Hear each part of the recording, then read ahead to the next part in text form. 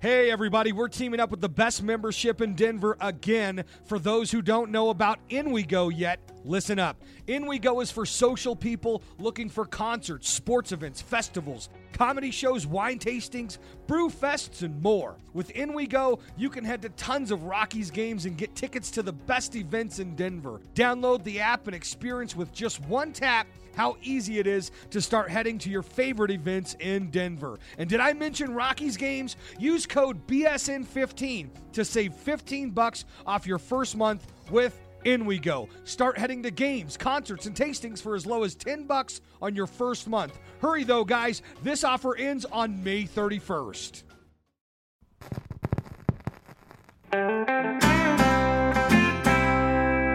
Broncos country is sitting in the south stands, drinking the Coors from Mile High. The best part of the weekend, hugging a perfect stranger as they become a friend, having a good time when the orange and blue WIN, tuning in every day with the good folks down at BSN. Welcome in to the BSN Broncos podcast, a podcast about the Broncos and other things. RK and Zach here with you on a Monday. We are here in the Mile High City. Zach, how was your weekend? It was fantastic. I mean, Ryan, we are living in sports paradise right now in the Mile High City. Yeah, it's pretty awesome. It was almost a terrible weekend, but it was all salvaged last night by the Nuggets, which we thank them for. Of course, the Rockies staged a fantastic comeback yesterday behind arguably my favorite player, Raimel Tapia. And the Avs got a chance to even things back up tonight and force a Game 7, which would be crazy. As for the Broncos, it's been pretty quiet lately. I will say I had reported when the Broncos picked him up that Brett Rippon was Rich Scangarello's guy.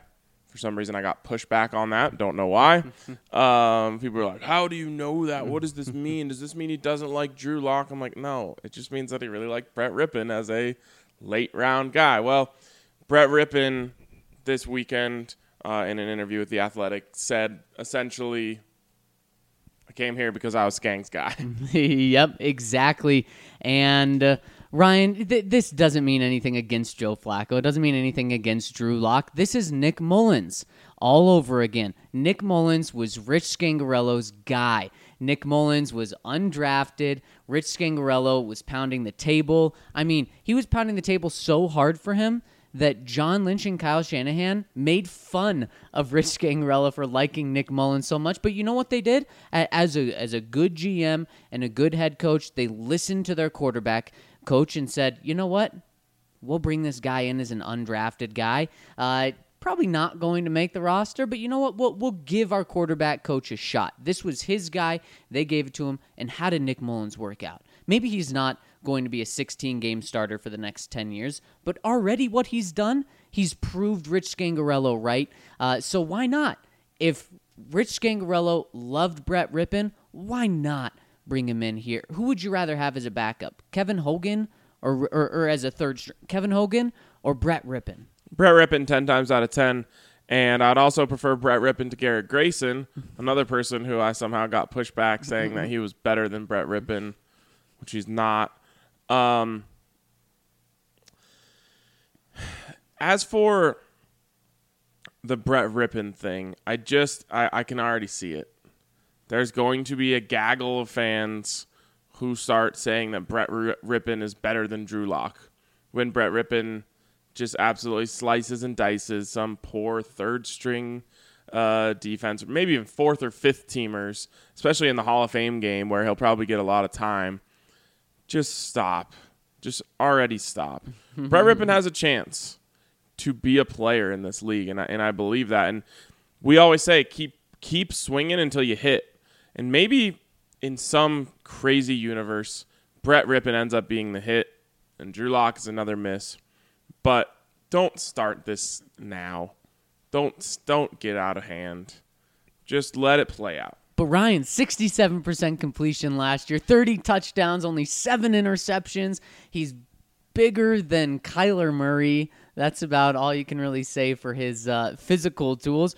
But yeah, I mean, come on. He's going to light it up because he lit it up last year in the Mountain West, and he's going to be playing against similar competition when he's playing in the preseason. And just remember that. When he's tearing it up, just remember he's going up against future accountants, future guys that will not be in the NFL. But he's a guy, I mean, if Kyle Sloter was tearing it up, Brett Rippon's going to have some success, and people are going to jump on him, and it's going to be fun. But the Broncos gave him a $10,000 signing bonus, which is only third on the team, but they gave him $146,000 in guaranteed money. His overall salary is just $500,000. It's the rookie minimum. But this is a show of good faith, saying that, look, Brett, if you don't make the team because we decided to keep Kevin Hogan as the third string to have some veteran presence in the room, or if we only decide to keep 2 guys, would you stay with us on the practice squad? Now, if a team could pick him up and put him on their 53-man roster, but if he clears waivers, then he gets to choose where he could go after that. And the Broncos are saying, we're giving you $150,000 now. Stay with us. Yeah, and I love that. I love the Broncos saying, this is a guy that we like, so we're going to make sure that we have him here. I don't know if they expected him to fall out of the draft. Maybe they did because clearly everyone else did. But yeah, you bring in a guy that you really like. You give Rich Scangarillo and T.C. McCartney, too, can kind of have a little project to work on there in Brett Rippon. And overall, throughout this offseason, you have completely transformed your quarterback room from, I'll just go out and say it, embarrassingly bad to very promising.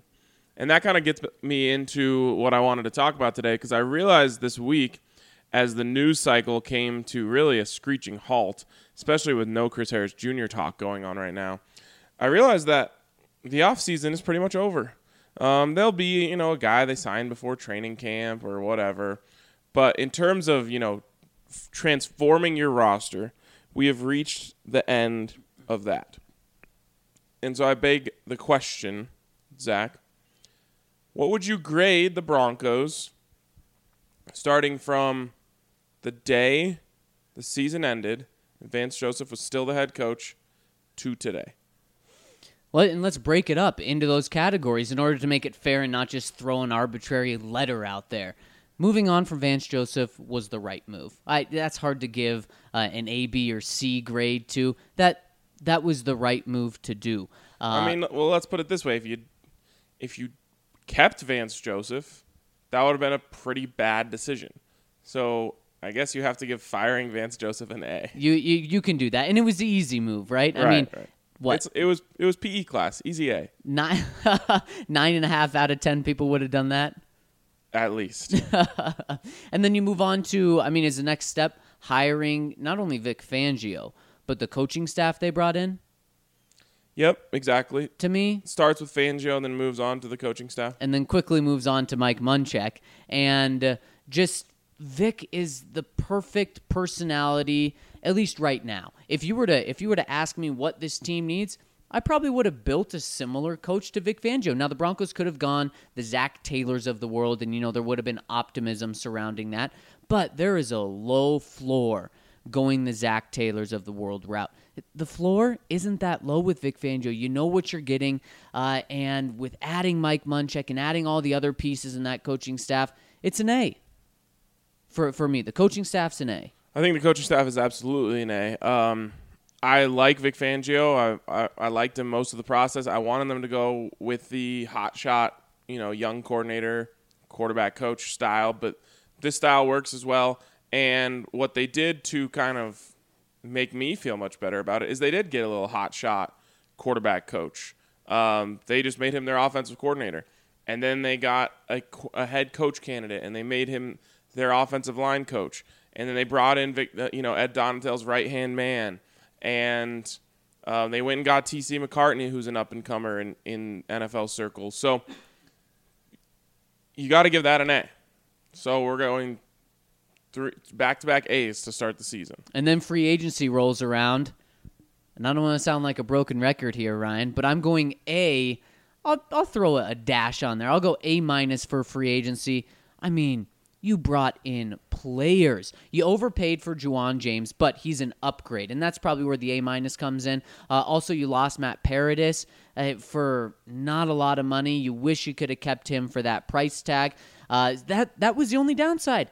Outside of that, let's throw Joe Flacco in here as well. You got a veteran presence, instantly upgraded your quarterback position, the most important position in sports, for, such a low price at the $18.5 million. You were able to move on from Case Keenum at an unbelievably low price, and you only gave up a fourth-round pick for Joe Flacco. And then on the defense, you gave them some dudes. You gave them some studs with Kareem Jackson, Bryce Callahan. So I really, and then you also, you signed the Zach Kurds, you signed the Jeff Hiremans, you plugged the holes on the roster that needed to be plugged. I'm I guess a little more hesitant on this one, and I guess by saying that the offseason is over, I kind of overlooked the Chris Harris Jr. thing. That is the final piece here to me, and so we talked about it on Saturday, which hopefully you guys enjoyed the bonus podcast, but I guess it just comes down to, is Chris Harris Jr. on the field week 1? And that was actually that was going to be my last thing that I looked at, because I don't know where to grade that, how to grade that. I just say, I didn't realize it at the time, but if the choice was Bryce Callahan or sign up Chris Harris Jr., I would have chosen to sign up Chris Harris Jr. So we'll see how that shakes out. You overpaid Juwan James, something you just got to do in free agency, but I'm going to go B+. It's funny. You give an A. I gave an A to the Joe Flacco trade when it happened. I also said that it needed to be the one step in a process. Both of those things happened. But now there's a chance I could come back and say, well, you ended up giving a fourth-round pick for a guy who only started 6 games for you, So that is – I view it in a different light now. I'm not going to change my grade until we find out what happens with Drew Lock and Joe Flacco. But it is funny just kind of looking back and saying, oh, well, now that could be changed because you might have given up a lot for nothing. Well, let me throw the counter out there. If you didn't get Joe Flacco, then you're probably using number 10 on Drew Lock, or you're trading up to number 5. Absolutely. And again, that's another reason why you can't view everything in a vacuum. You have to see the big picture and then make your decision. So again, a good move overall. I got to see what happens with Chris, and I guess that makes this an incomplete for now. But I would give it a B+ as for the players that they got and the money that they shelled out for them. And then the draft. And Ryan, I think it's pretty clear where we stand on the draft. We talked about, we broke it down completely last week. From getting 3 first-round guys to a real plan at your quarterback position, which you haven't had since Peyton Manning was here, and 2 instant starters. It's an A right there. And then everything else, that's just the first half of the draft. The other 3 picks, anything else is just a cherry on top in my mind. Yeah, if the first 3 hit, that would be a good draft for anyone, anytime. If just Drew Lock hits, that would be a good draft for anyone, anytime. If Justin Hollins hits, great. If Juwan Winfrey turns out to be a player, awesome. That's fantastic. If Draymond Jones can help you right away, that's really good. How does this draft pan out if Noah Fant and Dalton Reisner pan out? Just those 2. Turns out to be just another Elway draft, maybe a little above average for him. Yeah, and that's Drew Lock is the make or break. And not necessarily the break. He's just the make. Well, and it really all just depends on him. It doesn't matter about anyone else. Because they got him at 42, it makes it not a break. That's why it's not a break. But it will feel that way. Right. It will feel like, because the further away we go away from this draft, the more and more it'll just feel like Drew Lock is the first-round pick. Rookie minicamp is this weekend. Who are you most excited to see? 100% Drew Lock. And when veteran minicamp comes around, I'm going to be most excited to see Drew Lock. And when training camp comes around, I'm going to be most excited to see Drew Lock. When the preseason comes around, I'm going to be most excited to see Drew Lock. And when the regular season comes around, I'm going to be most excited to see Drew Lock. And he was the third player picked by the Broncos in this draft. Yeah, so that, I mean, everything comes down to that, but technically it should not be the break pick, just the make pick. But as we move further away, the swarms of the media will be around Drew Lock. He's going to be treated like a first-round pick. And in people judging Elway, he's going to be the make or break, even though I completely agree with you, he shouldn't be. But it's a quarterback. Does John hit on this guy? And he never has to talk about quarterback again. No one is ever going to judge him on his quarterback selecting abilities again. Or if he misses, then even though he wasn't a first-round pick, everyone's just going to say, the best drafted quarterback by John Elway is potentially Trevor Siemian. Which wasn't even, that was Gary Kubiak's Brett Rippon. Yep. So, yeah, I mean, not only is it just this draft, a lot of John Elway's legacy rides on that pick. Mm-hmm. At least as a GM. Of course, nothing can tarnish his playing legacy. But that's where we sit. Because that will, missing on Drew Lock, like it or not, would set this team back, because he's not, again, they were lucky in a weird way that Paxton Lynch was as bad as he was, because there's a very good chance he could have started for 2 years if he was just, like, let's say on a scale of 1 to 100, Paxton Lynch was like a 17. If he was like a 48, he could have started for 2 years, gone 7-9, yep, and, set you back even further. Exactly, because you're still rolling with him. Right. If, Drew Lock is not going to be a 17. Now, maybe he's a 50. And that would set this team back a while, because he's going to get his chance if he's a 50. Now, if he's a, 75 to 100, well, that is the range, I would say, where you could win a Super Bowl. And then you hit. Maybe, 85 plus is a franchise quarterback. I don't know. I'm trying to think of an example of who would be in the 75 range. But, a guy like a Matt Stafford, it's probably like a 79, Yep. Like, really good player, never had playoff success, can't get you all the way there, but you're happy you have him. Right. You're not moving on from him. You feel like, yeah, you don't want to be a grass is greener team and lose Matt Stafford just because he hasn't gotten it done at the highest level. Here's the thing about being a second-round pick, too, Ryan, is it does make it easier for the Broncos to go in a different direction after just a year or a year and a half. That's why the Broncos, this plan that they have is so good. And, Ryan, we have not been complimentary on the Broncos in their plan or lack of plan or just flat-out zero plan at quarterback since Peyton was here. It's been atrocious, and this plan isn't just Joe Flacco for this year or part of this year or next year as well, and then Drew Lock. It's also, we can move on from these guys really whenever we want with not much in our way of doing that, and not much in our way of stopping us from doing that.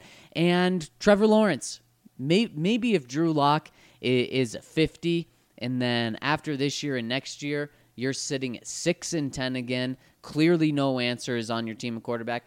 Then you're sitting at 10 again. Then you just trade up to the number 1 pick or number 2 pick and get a top quarterback then. So it really is a great plan.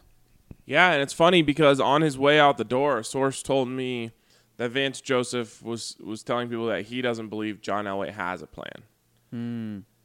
It looks like John Elway has a plan now. Maybe he formulated it between when Vance left and today. But this offseason, and as we come down, both of us end up with an A average in our offseason grade.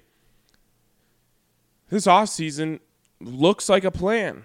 It looks like it looks like he pulled off what I essentially said most of the offseason you can't pull off, which is win now and later.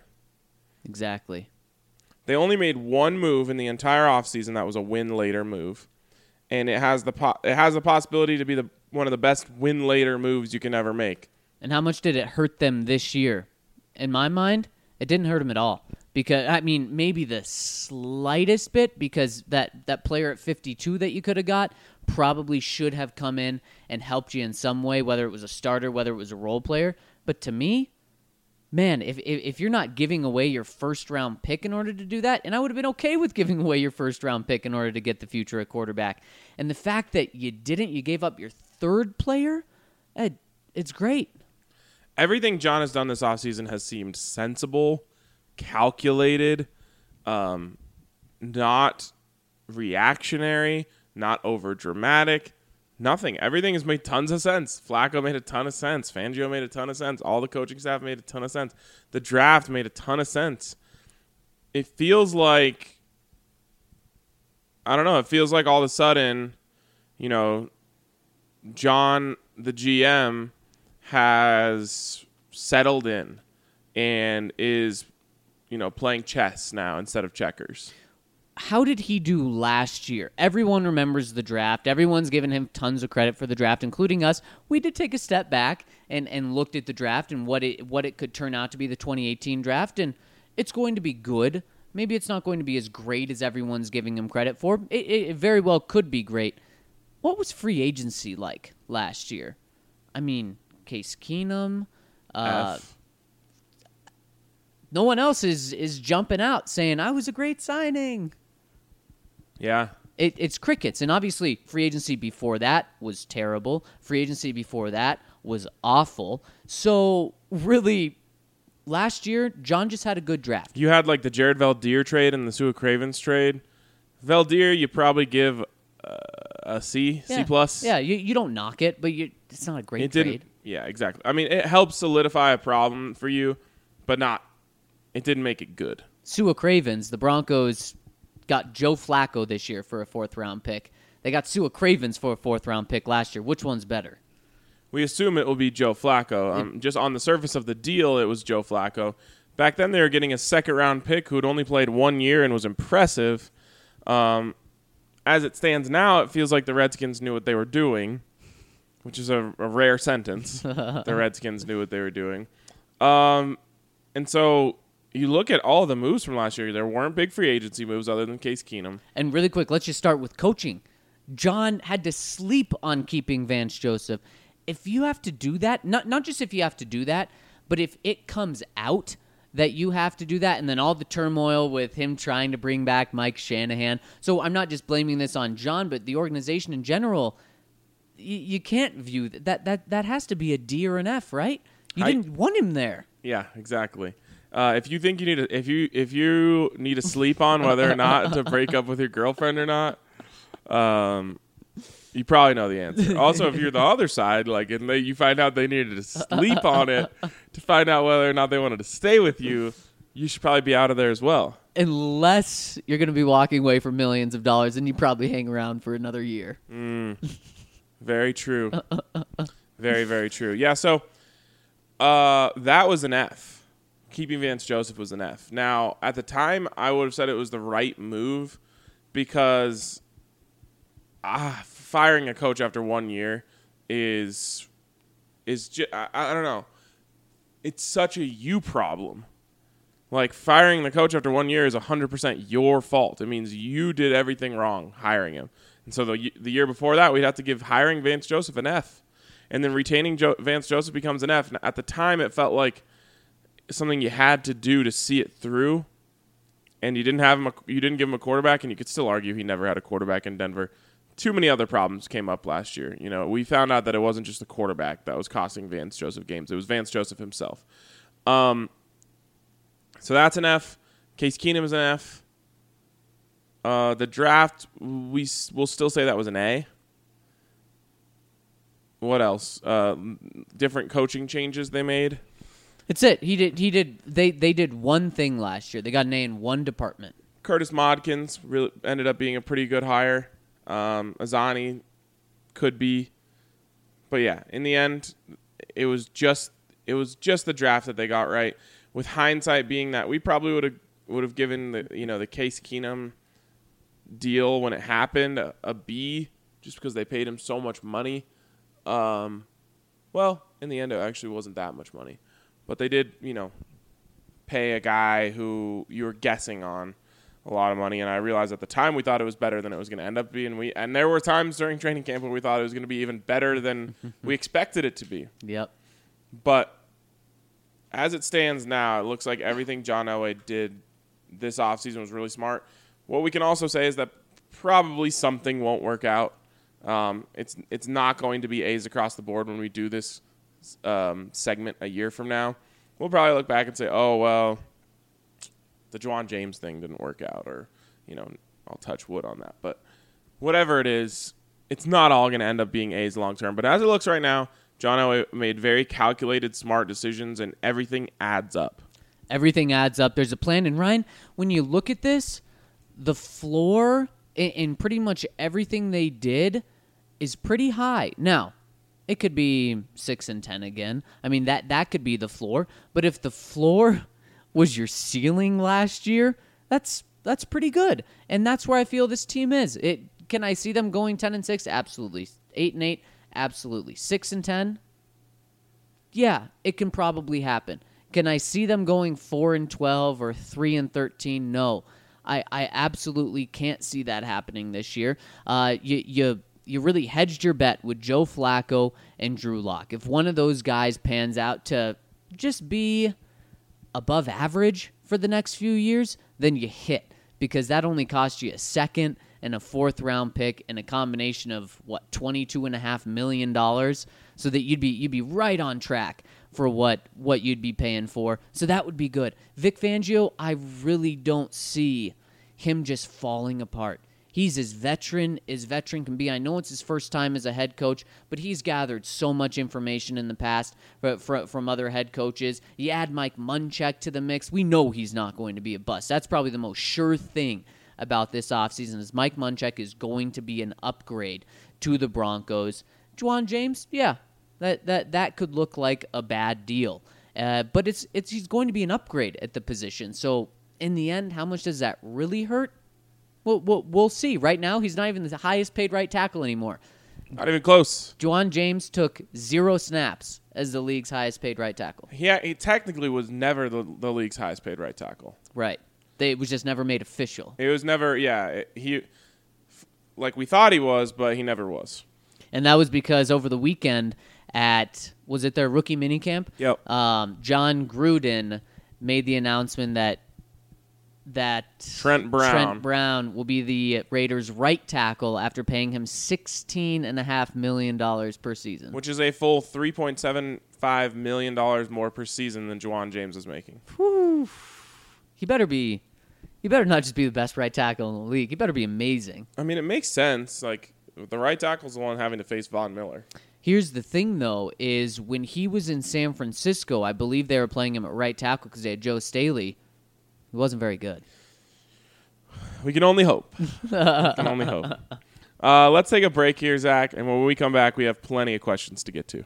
The Greg Mastriona golf courses at Highland Hills offer something for everyone. With a championship 18-hole golf course, the regulation 9-hole blue course, and 2 par 3s, golfers of all skill levels will find exactly what they're looking for. There's a lot of opportunities for families to enjoy the game of golf together here, as we do have multiple courses, all different skill levels. So it's a great place to teach and develop. Really a good way for families to, grow their skills and enjoy the game together. That was Alan Brown. He's the director of golf over at Highland Hills. If you're busy at work all day, don't worry. At Highland Hills, it's never too late to start a round of golf. Well, Highland Hills has a fantastic pay-for-what-you-play program. It is designed for the player to play after 4 o'clock or 5 o'clock in the evening. And you check in. You play as many holes as you can until dark, and then you come to the pro shop, and we give you a rain check for any holes you don't finish. We also do a really fun event, Glow Golf, on our par 3 golf course, one time a month, $25, no cart, but we give you glow balls. It's a fantastic way to have some fun with friends and get out and enjoy the nighttime in the summertime here in Colorado. To learn more and book a tee time, head over to golfhighlandhills.com today or call them at 303-428-6526. Second segment here on the BSN Broncos podcast, and there's no time to waste. Let's hop right into these questions. The first one comes in from Willie Thomas. He says, I think we've been too quick to want to move Reisner to offensive guard. He's PFF's #1 rated offensive tackle. I usually trust PFF. What are they seeing that we aren't? Well, and the reason is it's not just Ryan and I. It's John Elway saying the Broncos are going to move him to guard. Yeah, and what they're seeing is dollar signs, the dollars that they gave to Juwan James. And John Elway also says, I drafted Garrett Bowles in the first round 2 years ago. Did he have a good rookie season? No. Did he have a good second-year season last year? No. Did he improve from year 1 to year 2? Yes. He did improve, and John's just not going to jump off that boat right away. I mean, especially first-round pick, a guy that improved. Mike Munchak gets to work with him. What's a better situation having Garrett Bowles at left tackle and Dalton at right guard, or flipping that? I don't know. I think for the Broncos, their answer would be what they're going to do. But for me, I would want to see it the other way before I answer that question. Do you want to see it that way? In OTAs, do you want to see them do that? You know, in the end, it's better to not have a left tackle be a rookie. And here's the thing. If you do that, if you make that move, then this is Garrett Bowles' very last opportunity. It's already Garrett Bowles' last opportunity, in my opinion. If it doesn't work out with Mike Munchak as his head coach, he's done. As his offensive line coach.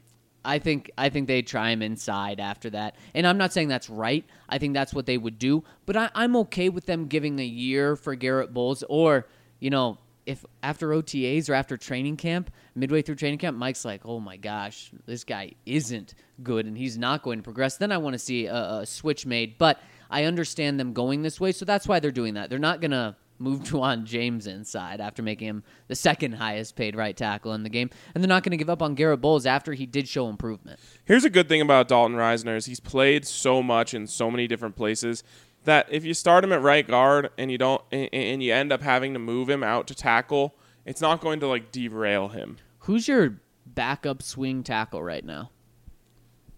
I have no clue. Is it Dalton? I mean, your options are Dalton, Elijah Wilkinson. I could absolutely see if someone gets hurt at tackle, the next play, Dalton flips out to tackle, they plug in Elijah Wilkinson, whoever else they have at guard. Yeah. I'll touch wood for that. It's one of those things where would you rather keep a guy in the same spot and bring in a backup at a different position? Maybe you're okay with trying Elijah Wilkinson at right tackle and not having to move Dalton out there. I'd probably prefer it the other way around. Bounce Dalton out. What happens if he dominates out there? Be a great, great thing to discover. Would it, though? Because then what are you doing with Juwan James? If you're bumping him out to right tackle? So Juwan James sprains his ankle. He's out 2 weeks. I touched wood. Dalton Risner goes over there and dominates. He's like PFF's highest rated offensive lineman of the week. He allows 0 sacks, as he did for 2 full seasons at Kansas State. The last 2 seasons, he didn't even have a beard the last time he gave up a sack. And the run game just kills it going right. What the heck do you do? How was your guard play there? Oh, your guard play was fine. Elijah came in and did like he did at the end of last season. He did, a solid effort. I don't like it, but they're kicking Dalton back in at guard, and they're playing James back at right tackle when he's healthy. Yeah, and then what? You see if you can trade Juwan James? At the end of the season? Yeah. Maybe during the season. You got to find out what's that other guard position. Maybe you could trade him for a guard. Maybe another team has the same situation going on where they drafted a young guard. Also, we always forget about Sam Jones. He could be the guy that comes in at guard and plays really well. Yeah. What if it's that? Then you got 2 draft picks out there. How good is Garrett Bowles playing? Good enough. I was gonna say you could try Juwan at left tackle. You could. I guess that would be the most likely scenario. There's no chance Juwan James, when healthy, isn't playing. Is basically what I come back to. Exactly. They're kicking him back. They're getting him back on the field. It would be crazy. Just second highest paid offensive player on the field. And if Drew Lock is playing at some point this season, Juwan James would be your highest paid offensive player. Wow. Good point. All right. From King Medicine. Check 1, 2. Is this thing on, he says? Hey, y'all. First time commenting and new subscriber. Welcome to the family, my guy. So I'll start by saying I love the show. Draft coverage was great, and I love who we got. Fant, Risner, and Locke all have tremendous upside, and the value where we drafted them is undeniable. I do think we all need to take a breath on Locke, though. He has great personality and tenacity, but he has some worrisome stats. Y'all are making him sound like the second coming of Elway himself. Let's pretend for a moment Darth Locke doesn't quite work out. A scary concept, I know. Does that spell the end for Elway as GM? Thanks for the incredible content. No, and I think we touched on it in the first segment a little bit.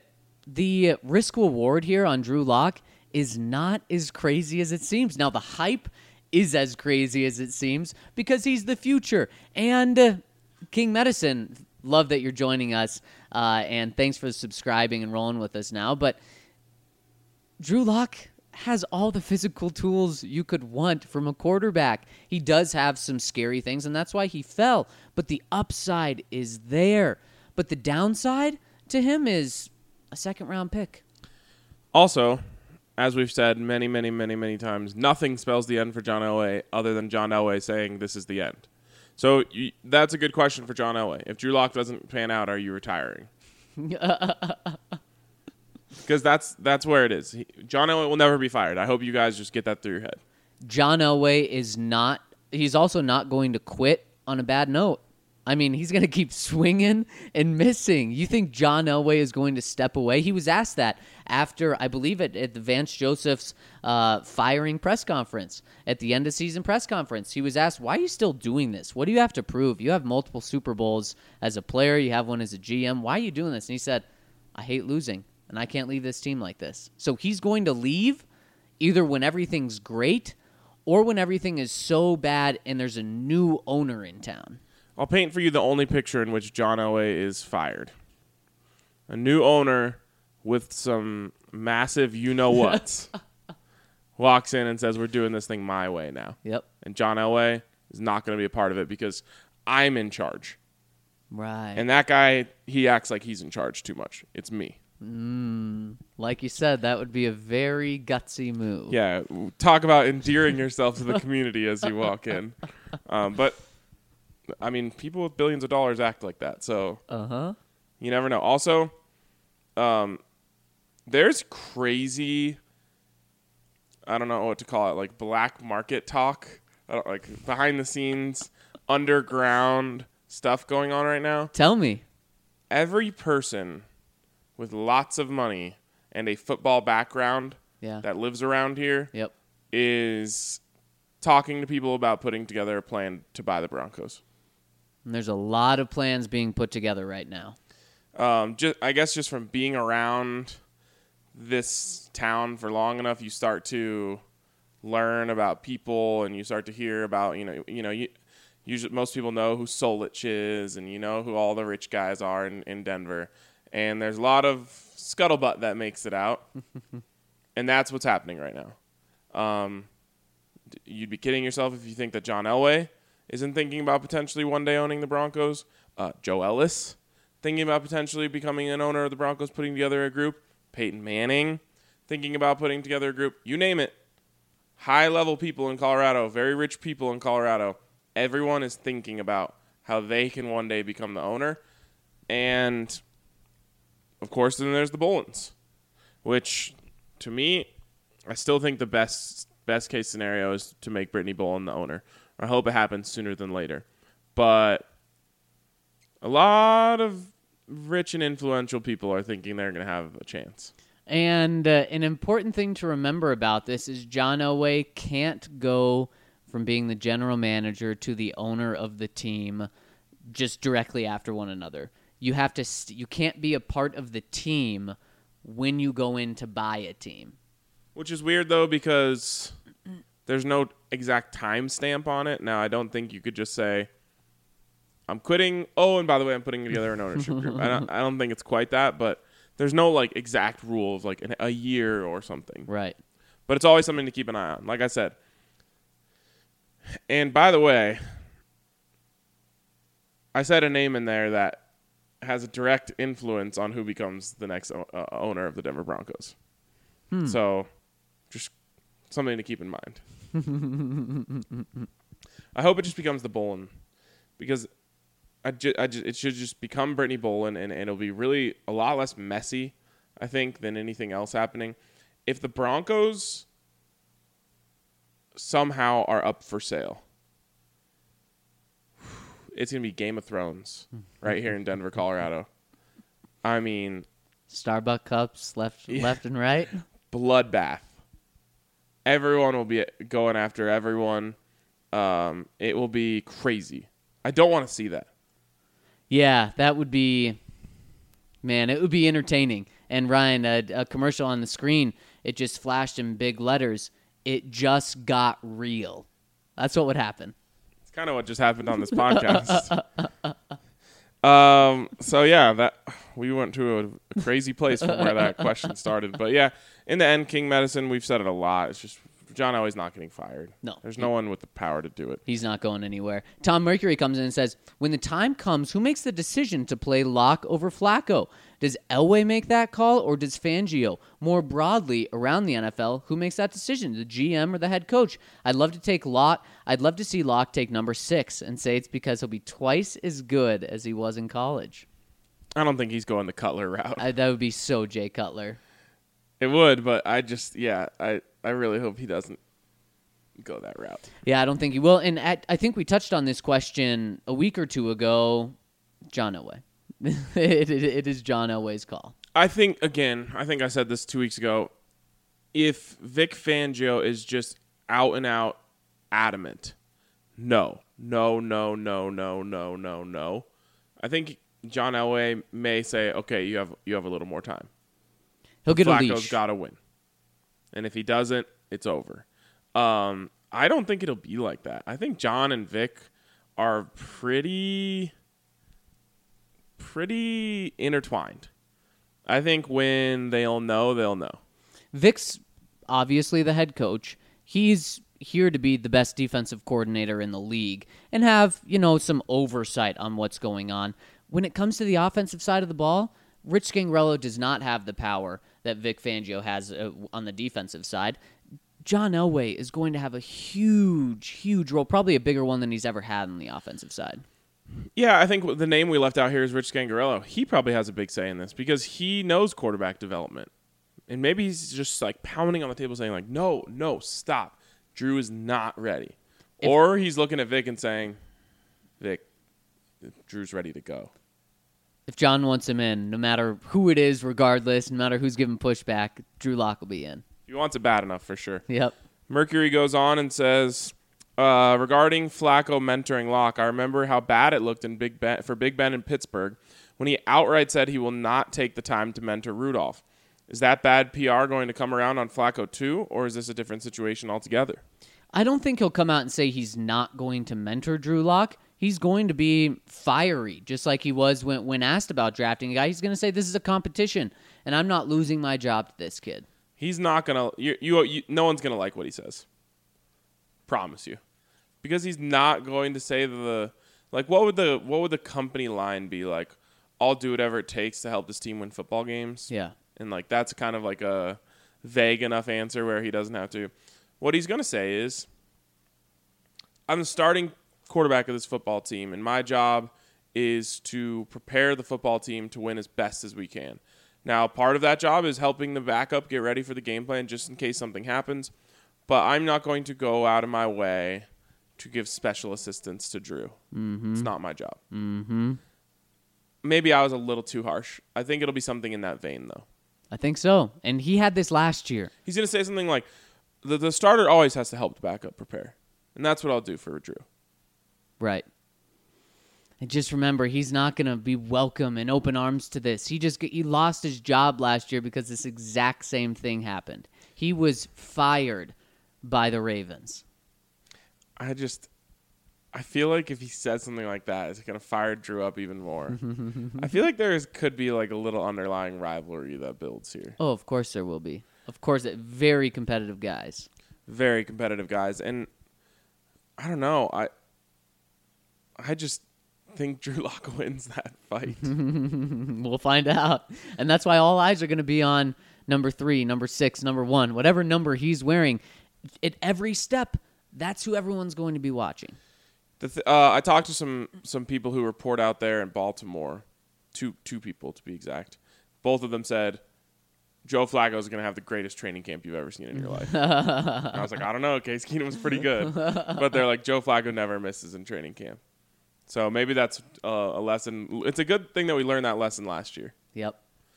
Apparently, vet QBs, because, I mean, I had never seen that. All I had seen was, I saw Mark Sanchez. I guess he's an exception. All I had seen was Trevor Siemian and Paxton Lynch, the blind leading the blind, and trying to figure it out. Maybe just vet QBs are just on a different level in training camp. Yeah, and Drew Lock is going to he's going to have his ups and downs. He's going to be the exciting one. Let's just hope it's a little more exciting and consistent than Paxton Lynch, because Paxton did have some exciting throws occasionally. They were just very much mixed in with more bad throws. Doesn't it just feel like, though, the Broncos are due for that situation where, like, the rookie comes in and just lights the world on fire? Yeah. In their history, that's never happened. Yeah, they're due. I feel like they are.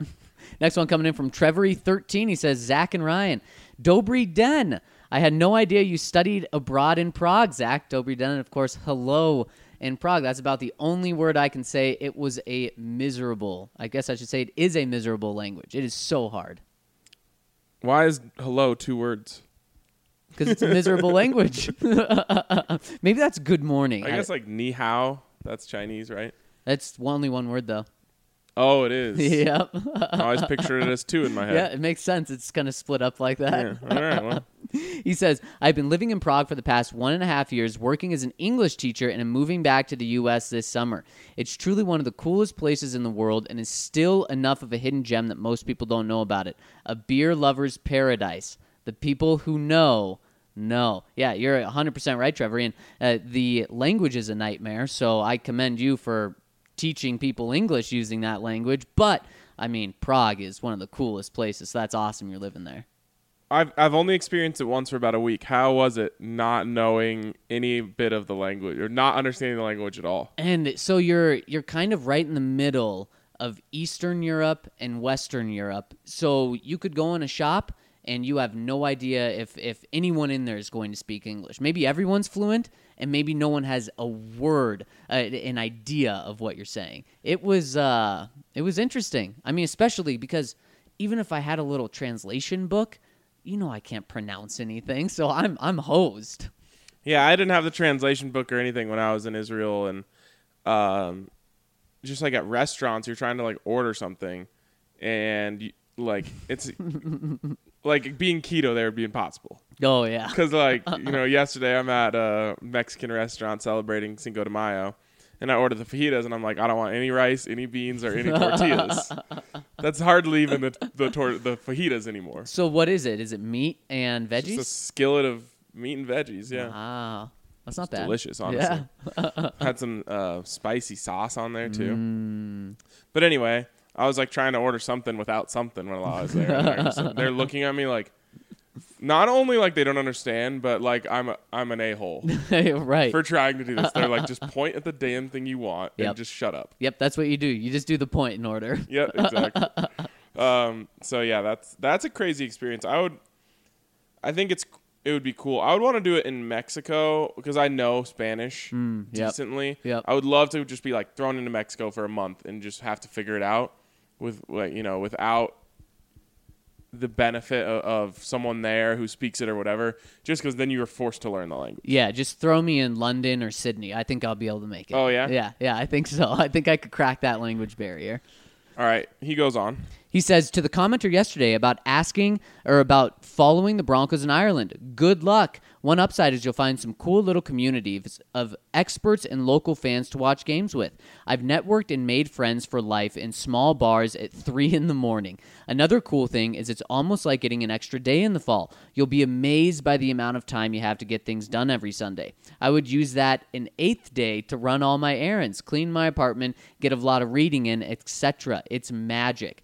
Now to the harsh reality. Mondays are brutal. I'm thankful to have the flexibility to create my own schedule and avoid working Monday mornings, and hope you're able to do the same, or your reality will be distorted and you'll be playing catch-up all week. Living abroad really is one of the coolest experiences a person can have, and more people should consider it if they have the opportunity. Looking forward to coming home and watching football at a reasonable hour, but will always treasure my experiences. Trevor. Got a world traveler here, and I think he kind of speaks for a lot of our community here. I mean, Ryan, you and I are watching late games at 6 p.m. in Denver.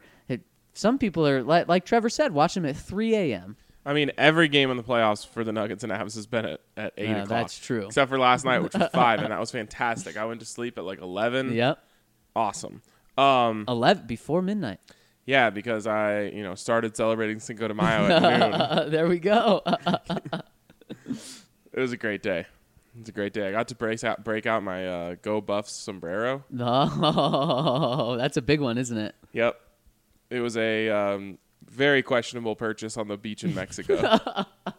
I don't know. You get it once a year, and I thought I'd never wear it again, but I got sunburned when we were doing our podcast at the golf course. Mm-hmm.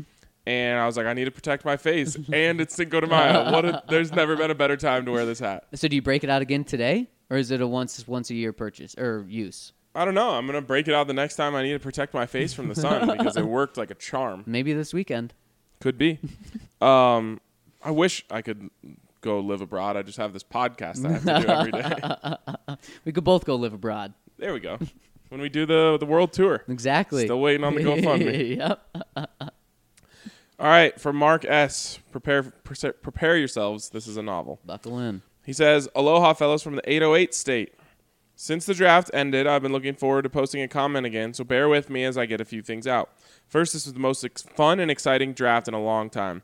Riding with BSN as a second-year subscriber, the road to the draft was once again an awesome experience for me. Not only was I more informed Broncos fans going into the draft, thanks to RK and Z-Money and Andre, but I was a more informed NFL fan. Now, everyone knows that last year's class was excellent. And while I thought this year's draft proved that this year's draft proved that 2018 was not a fluke. Like everyone else, I'm so excited that we got Locke at such a great value. But I'm also excited about finally getting a promising offensive lineman in Reisner and an exciting weapon in Fant at tight end. I cannot wait for these guys to take the field and take the balance of power in the AFC West. Okay, on to my question, he says. I saw Von Miller's video of him calling Fant, Reisner, and Locke after they were drafted. At Flacco's first press conferences when he was introduced, he was asked if any of the players called him or if he spoke to anyone before arriving. His answer was that he had only spoken to Kareem Jackson and Jawan James, who were on the same plane with him. I don't want to read too much into this snippet, but I found that as odd because if I'm not mistaken, Case Keenum said he was getting calls from players congratulating him and welcoming him once the deal was announced. My question is, from what you've seen or heard so far, can you share any insight into Flacco's interactions with the other players? It may be too soon to tell, but I ask because I think once Locke has a chance to get settled in with the locker room, the other kids, as Flacco referred to him, I think that Locke, with his personality, talent, and closer age, will have a lock on the other players over Joe. Anyway, thanks, guys, and looking forward to the quarterback scoreboard throughout training camp. Yeah, I don't disagree with you in terms of Locke's personality just being way more infectious and being more buddy-buddy, and as people, especially the younger guys, liking Drew Lock more. Joe Flacco admitted he looks at a lot of these younger guys as kids. Drew Lock's going to be a buddy, a vibrant buddy that's going to steal the room. All eyes are going to be on him when he walks in. And you're right, and it's a really good thing that you notice that about Joe Flacco. I think Joe, to be fair to him, he was a little cautious of, breaking a code or doing something wrong about talking to players because the trade wasn't official for that month, and he kind of made that behind the scenes. He kind of let us know that he wasn't sure how to handle that, so I wouldn't look too much into that. But from what I've heard from players, Joe has been very professional, and he's been the quarterback presence you want, and that's what he's going to be. I don't think people are going to be gushing about, being everyone on the team being best friends with Joe, like we could find out Drew Lock quickly becomes. Couldn't agree more with everything you said. It is a little funny that Joe wasn't in direct contact with anyone, but you're right. I think he was afraid of breaking rules, although he did sit down with Vic Fangio. So who knows what the dynamic is there. Vaughn always calls the draftees no matter what, so that's also something to keep in mind, although in the past it had only been the first-round pick, which just goes more into the fact that it feels like the Broncos got 3 first-round picks this year. So I wouldn't read too much into it. Like you said, when I've talked to people who have been around there, consummate professional is what I've gotten. Also leader. People have praised his leadership skills.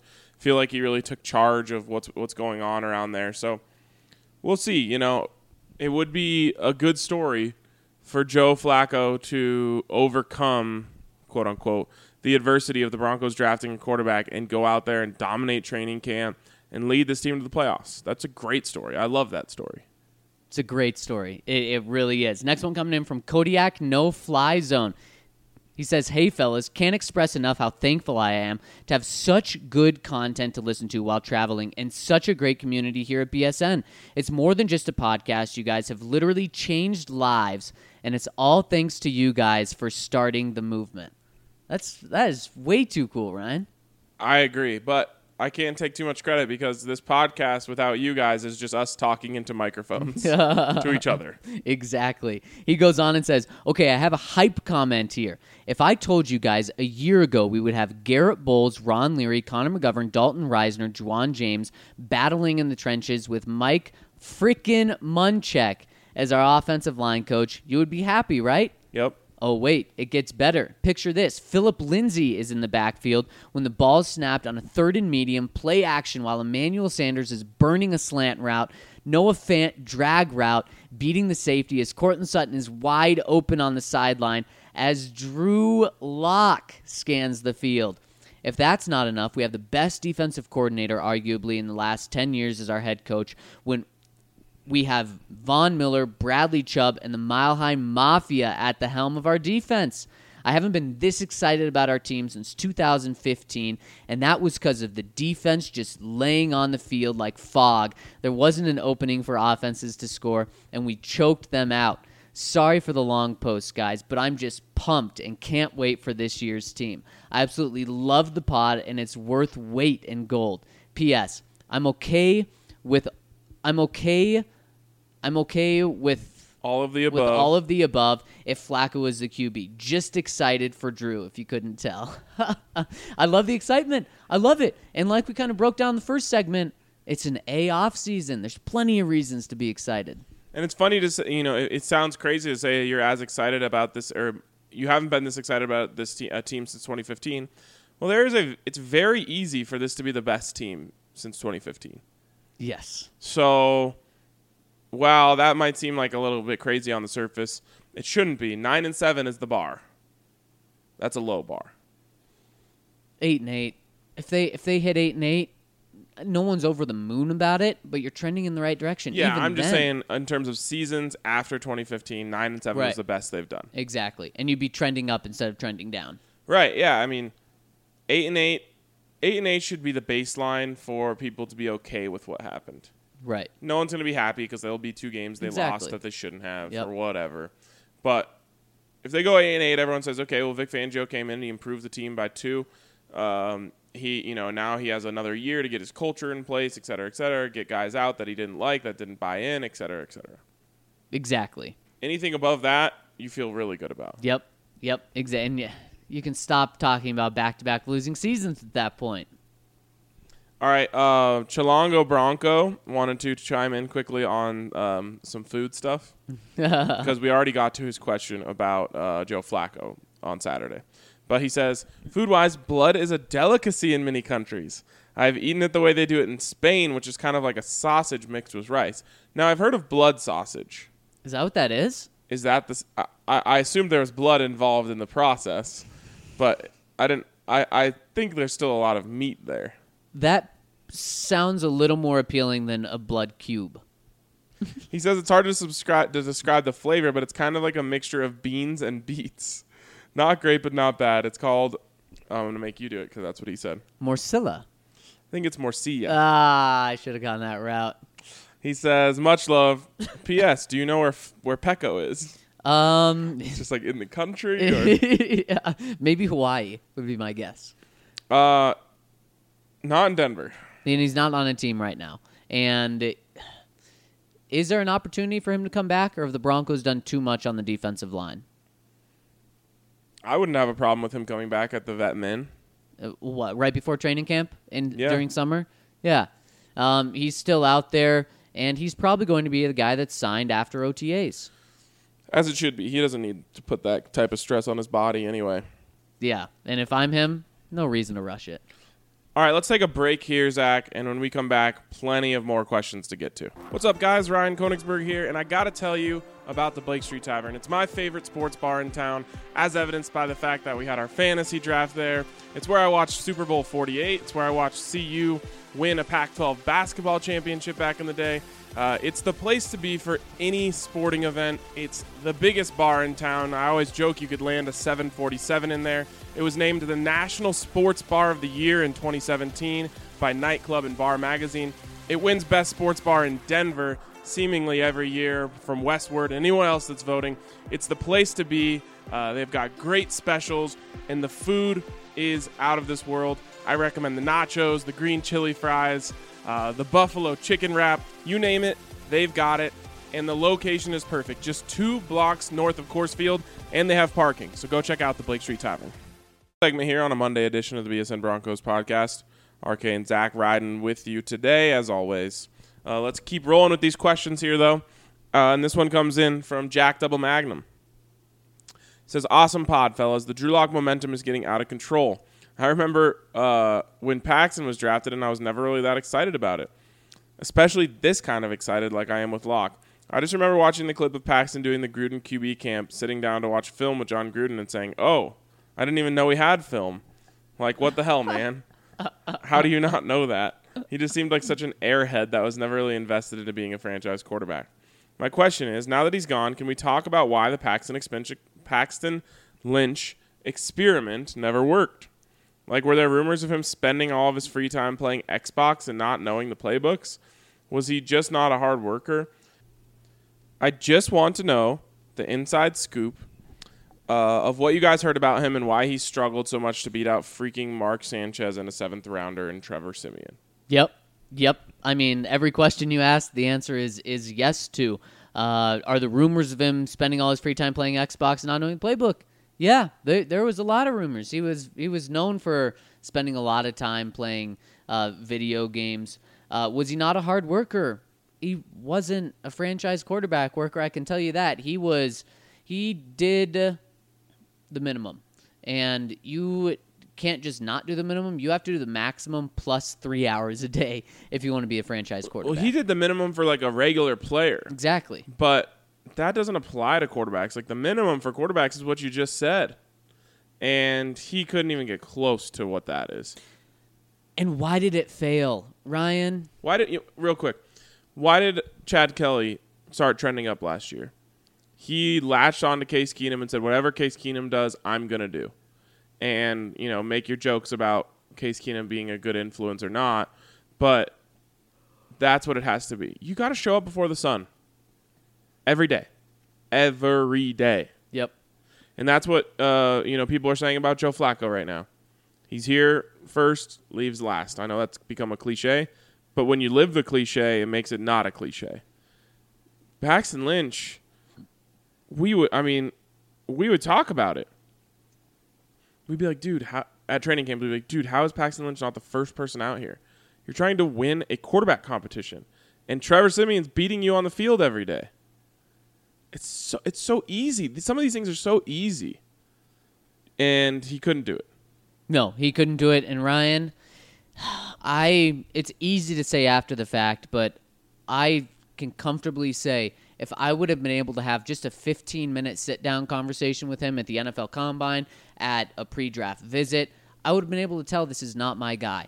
It came across very soon. That's why after they drafted him, after the first press conference that I had with him, I knew he wasn't the guy, was never on his hype train, bandwagon. There we go.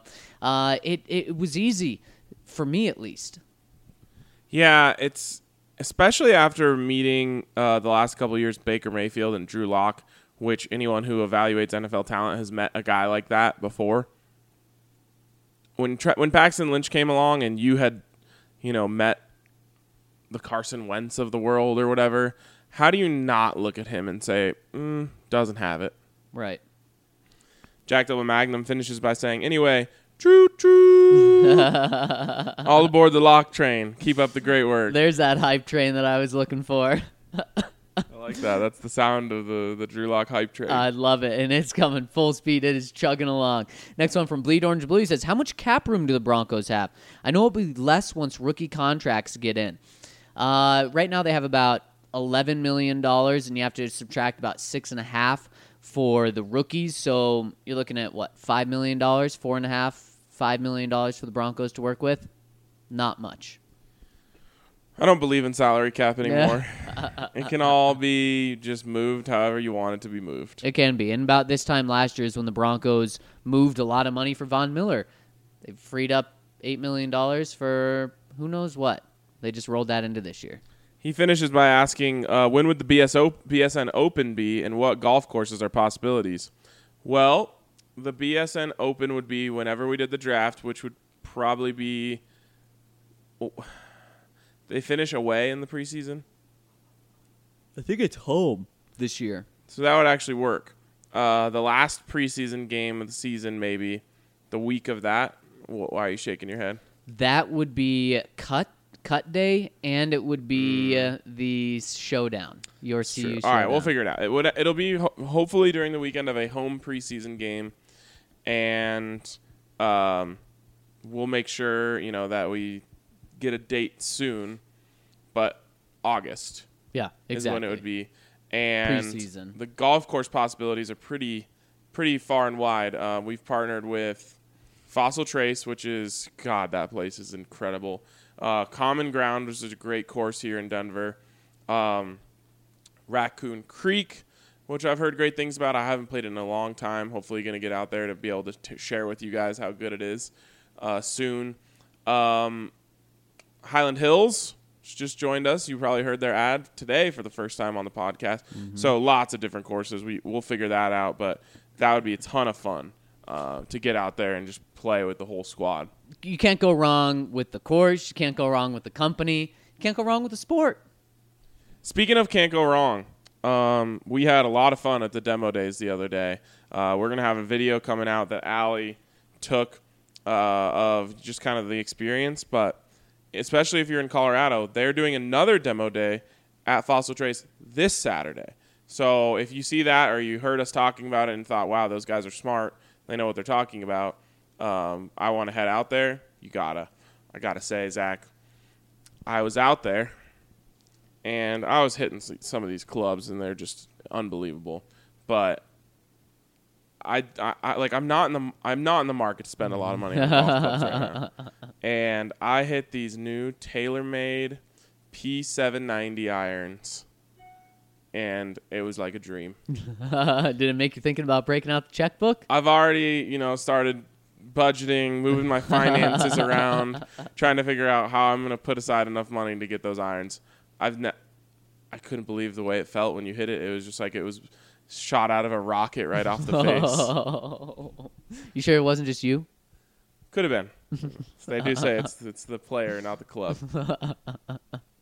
Anyways, I'll stop thinking about golf, or else I might just pause the podcast and leave. He says, from Mr. T, fellas, no question today, but 2 comments. First, I've been listening to all this blood talk, and I'm like, no way, I'm out. Check, please. But then I remembered in my younger days, when I was around your age, I was in the Philippines and drank cobra blood. Wow. What do you mean you're out on blood? This is the craziest thing. He says the cobra was skinned right in front of me, and the blood was drained into a cup, and I drank some of it. No. One and done, way. as far as I'm concerned. That's about the most extreme food you could have.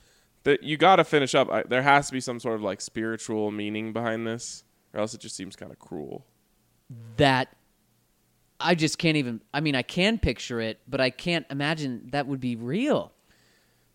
That's the worst one I've heard so far. It's Maybe one of the grossest things I've ever heard anyone do, period. It's warm, too, right?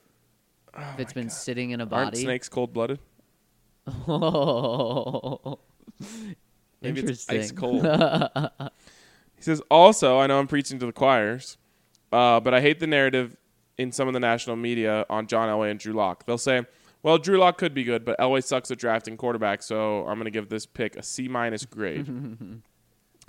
Has Elway struggled at drafting quarterbacks? Sure. But are you telling me if Oakland picked him at 40 or Detroit at 43, then he'd suddenly be a better pick because John Elway wasn't the one who made it? Shake my head. Yeah, that is absolutely absurd. How can you judge a player based on the person who picked him? Only if you just you don't believe in your own evaluation in any way, shape, or form. Right. Right? You're just saying, well, they usually have bad evaluation, so I just assume this is a bad evaluation. If you evaluated the player, then you just base it off your own evaluation. Exactly. Next one coming in from Captain Hook. He says, just to add to the Justin Hollins at inside linebacker idea, he has similar specs to Tremaine Edmonds, and with inferior tutelage, Edmonds put up almost identical stats to Roquan Smith. Maybe Vic Fangio had some buyer's remorse, and Hollins is his way to remedy that. Maybe. I'm going to believe this when I see it. I got to even just see him take a snap at inside linebacker before I even believe it. I was thinking about this last night and kind of joked in my head of at the end of rookie minicamp, Vic just saying, yeah, we're going to keep Justin on the outside. Or the other way around. Yeah. We saw that he has the instincts to play inside linebacker. We can't wait to see how he develops there. And I just wouldn't be surprised after just, 3 days of trying him at inside linebacker. It's like, oh, yep, we're gonna keep him at outside. When I played cornerback in high school, and we had some injuries, so they put me at safety for one play. Like, we thought about this for a while. We think you got the instincts to be back there.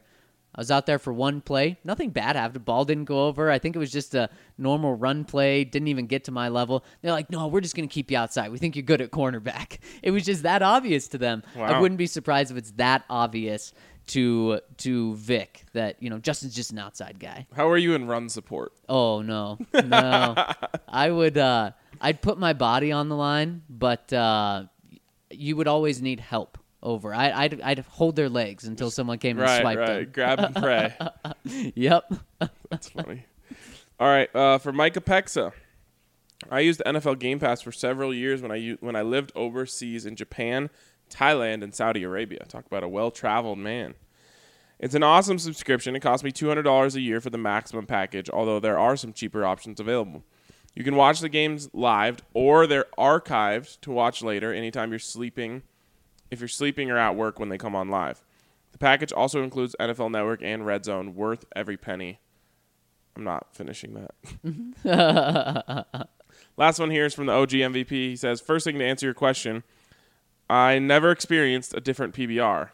It was usually a I thought it was Tsing Tao, but he says it's pronounced Qingdao. Huh. And Tiger, I've definitely heard of Tiger. My students thought Budweiser was what Americans wanted, but it's trash. The McDonald's were similar with some unique items such as a burger with a hot dog on it and congee for breakfast. Papa John's was like an upscale pizza restaurant, and KFC was probably the most popular of the American chains. Yes, in Prague, KFC was it. That was the most popular fast food restaurant. That's what everyone associates with like American food is KFC. I mean, fried chicken is probably one of the most American foods. Yeah. So that makes sense. We can't really claim too many foods, but I think we can claim that one. And probably not. Someone's going to come tell me why we can't. But. I don't think I've ever been to a KFC in America. They're better. They're good abroad. But you can't say you don't know that because you've never had it. It's true. I can't say it's better, but I can say it's like it has a different vibe. They used to have this thing there called the Triple Zinger Sandwich. Oh, my gosh. And it was like fried chicken with this spicy sauce. Fantastic. I wonder if they still have the Triple Zinger. I couldn't even tell you the last time I ate fast food, but were the buns KFC's pieces of good. Fried chicken? No. It wasn't the double stack or whatever it was called, which was a hilarious invention. Yep. So American. He goes on, as for Bronco talk, is there any history of linebacker development from Fangio from players that were not naturally a middle linebacker, such as our guy from Oregon? Thanks as always. Not that I'm aware of. Yeah, I can't. I don't know. And man, Justin Hollins has all the traits. He is an athletic freak. Ryan, you found some stat that just shows how athletic Justin Hollins is. Yeah, I don't remember exactly what it was, but it's basically how they tested and what their measurables are compared to their peers at their position. And it's out of 10. He had a 9.88 athleticism. Ooh, so that's not a question. It's a very different position. going from rushing the passer, being an edge guy, to the middle of the field. You've got to do it all. You've got to see things. You've got to make checks. You're the one with the communication in your helmet. Now, obviously, he wouldn't be that his rookie season if he successfully transitioned to inside, but the responsibilities are crazy. And 6'5" is huge. That's very tall for that position. Yeah, I guess we'll just have to see. Yep. Again, I'm full wait-and-see mode. I Yep. got to see something before I believe this is going to happen, but Tremaine Edmonds is the example there. It can happen with a huge linebacker. Exactly. And, Ryan, since we had a bonus pod, the listeners get some bonus questions thrown to us. First one coming in from Swedish Bronco. He says, "Are you a real psychic, Ryan? I've started going back to the pod episodes from 2017, Vance Joseph's first preseason with the quarterback battle between Paxton and Trevor, among other things.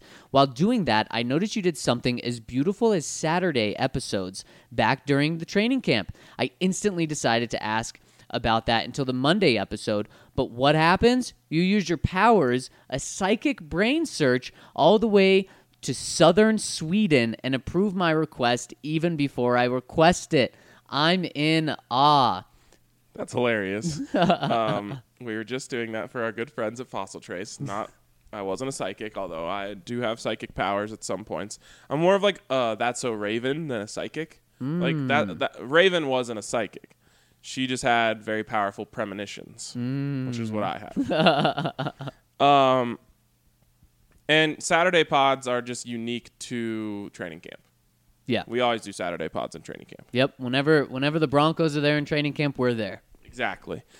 He goes on to say, "Still great episodes 2 years ago. Really enjoying them." Boy, that'd be interesting to just like catch up on BSM Broncos podcast and start all the way back then. I'd be scared to hear what we said. But what happens to What happened to BK? I'm not done with the whole preseason yet, but it was RK and BK, then all three of you, and then ZS and RK without commenting on where BK went. I'm pretty sure we commented on it. Yeah. Actually, I'm 100% sure we commented on it. I remember sitting in the office with you for our first one that was just us two and saying, "Hey, BK took a opportunity at Orange and Blue 760. We wish him the best. It's going to be us two from here on out." And I think it worked out pretty well. I hope so. Worked out pretty well for BK as well. Mm-hmm. BK has a newborn child. He has a brand new house, so he's doing just fine over there, and we're happy for him in that. It does sound like Swedish Bronco is going to listen to every episode. That's something else. He must love the sound of our voice.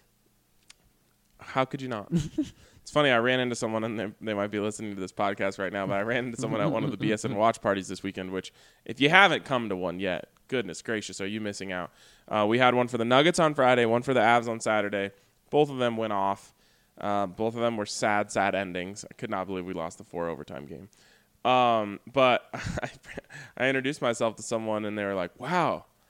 And they're kind of like, like flexing a little bit. They're like, you're like bigger than I thought you would be on the podcast. I was like, "Thanks, man." He's like, "Yeah, I don't know. I thought you were a little smaller based on the way you sound on the podcast." I'm like, "I don't know if this is a compliment or not." You've got a small sounding voice, Ryan. Don't think that's a good It's thing. not dooming like mine. Oh yeah, you got a really intimidating voice over there. He says, to the question, can we expect an intense quarterback battle board as that season? I knew the winner, and it was so exciting.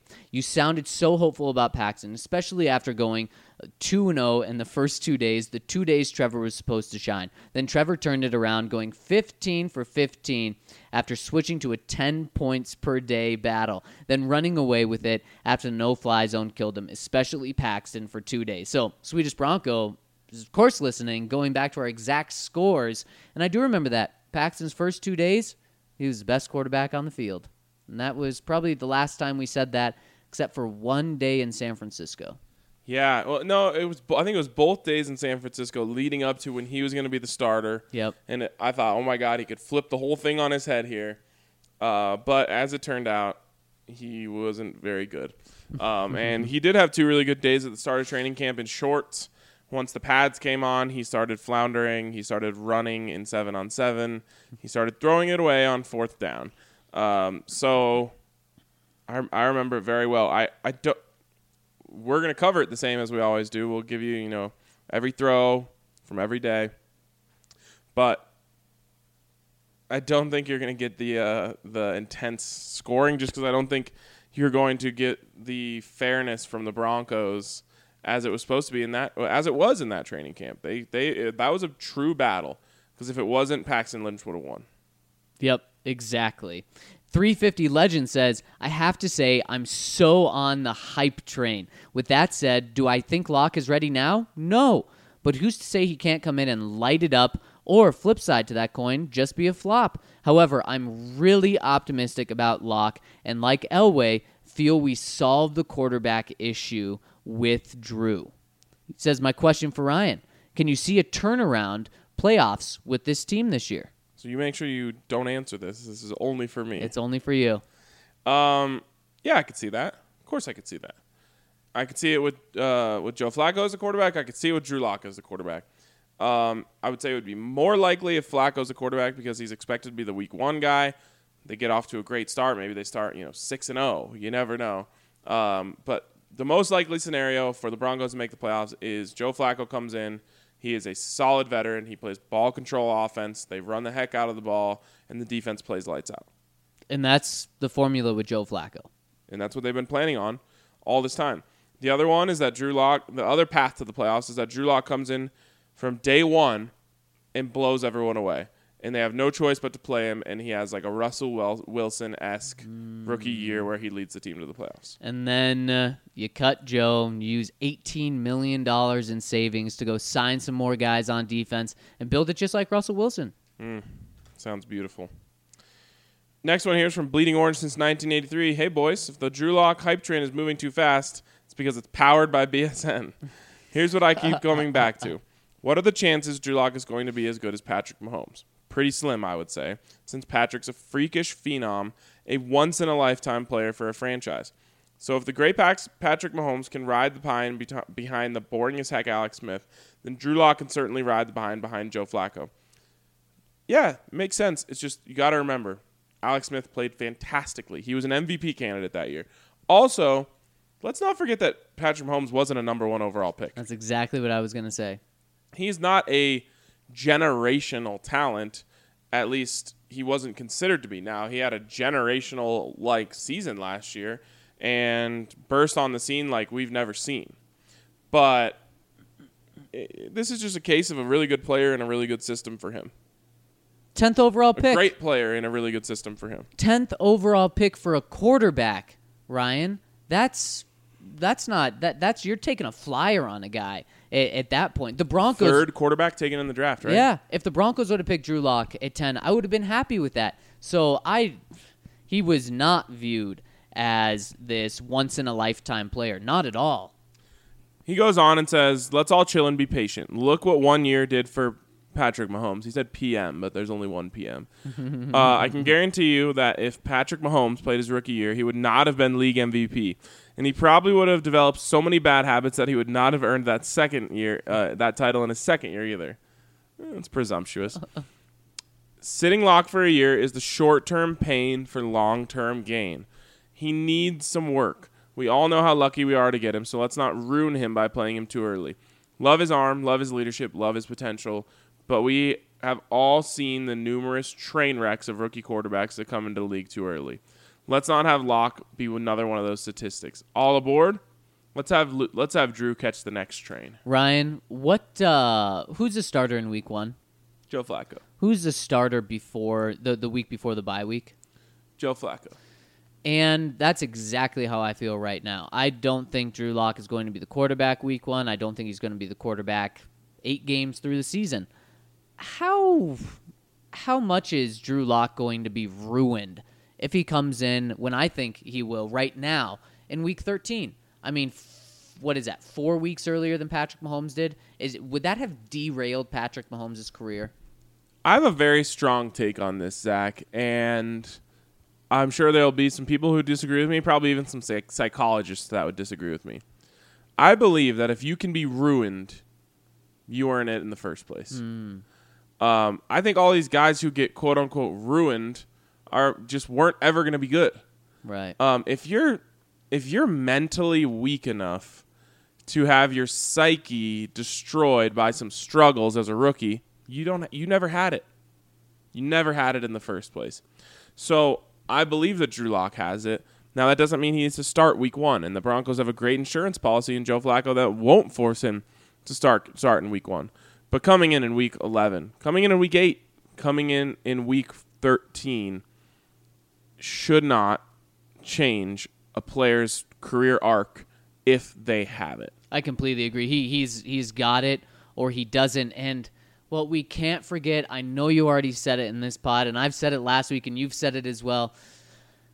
Alex Smith held off Patrick Mahomes. It was so easy for Andy Reid to say, no, we can't go to the kid. Alex Smith is having the best year of his career, an MVP-type season. Joe Flacco, just looking at recent history, would say he's not going to do that. The Broncos' schedule, I don't care if you want to say it's the second hardest strength of schedule by looking at last year's numbers, or if you just want to look at it and look what they're up against, it's hard. It's brutal. And so just being realistic, I think it's very realistic that we see Drew Lock this year. Am I pounding the table that he's the guy week 1 and he doesn't need to sit at all? Absolutely not. He wouldn't have fallen to 42 if there weren't things he needed to improve on. Well said. From Ryan Clayman, hey, BSN family. I grew up in California, less than 2 hours away from San Diego. I was surrounded by Chargers and Raiders fans.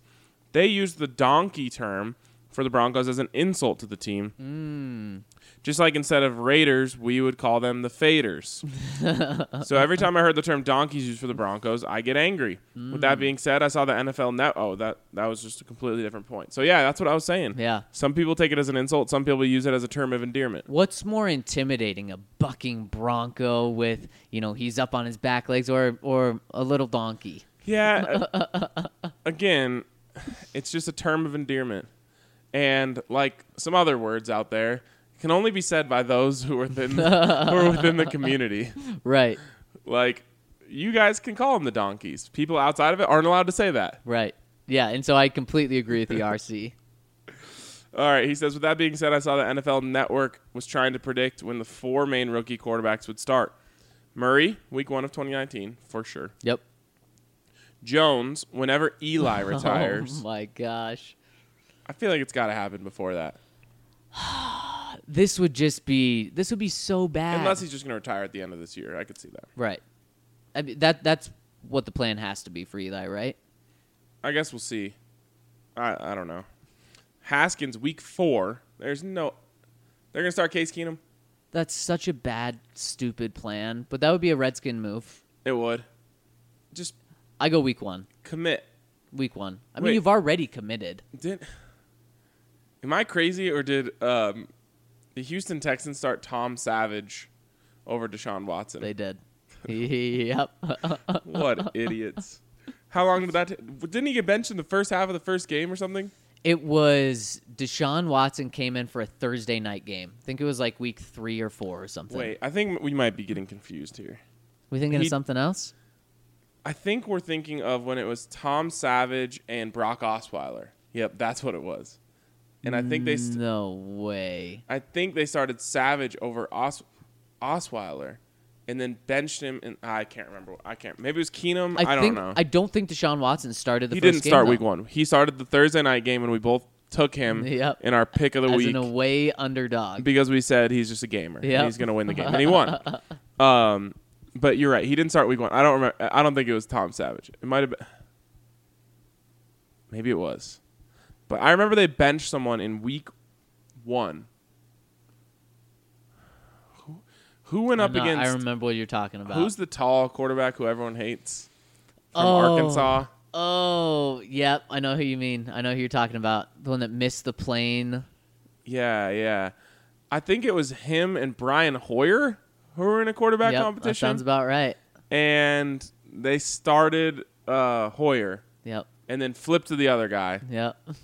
And then O'Brien apologized. Oh, they needed a quarterback so bad. That was a Hard Knocks season, I believe. Yep. That's why it's so prevalent in my mind. Ryan, you thought that was crazy? Read what they said for Drew Lock. Drew Lock, week 1 of 2021. Of 2021. What? That's the meteor. It hit. So there is no football anymore. No. Week 1 of 2021 never came because a meteor destroyed the Earth. So thanks for that, NFL Network. Yep, It's your fault. We're all inflamed. Come on. How in gut? If he's not the starter by then he ain't it. Exactly. I mean, then we're talking Trevor Lawrence. Or Joe Flacco put up back-to-back MVP caliber campaigns.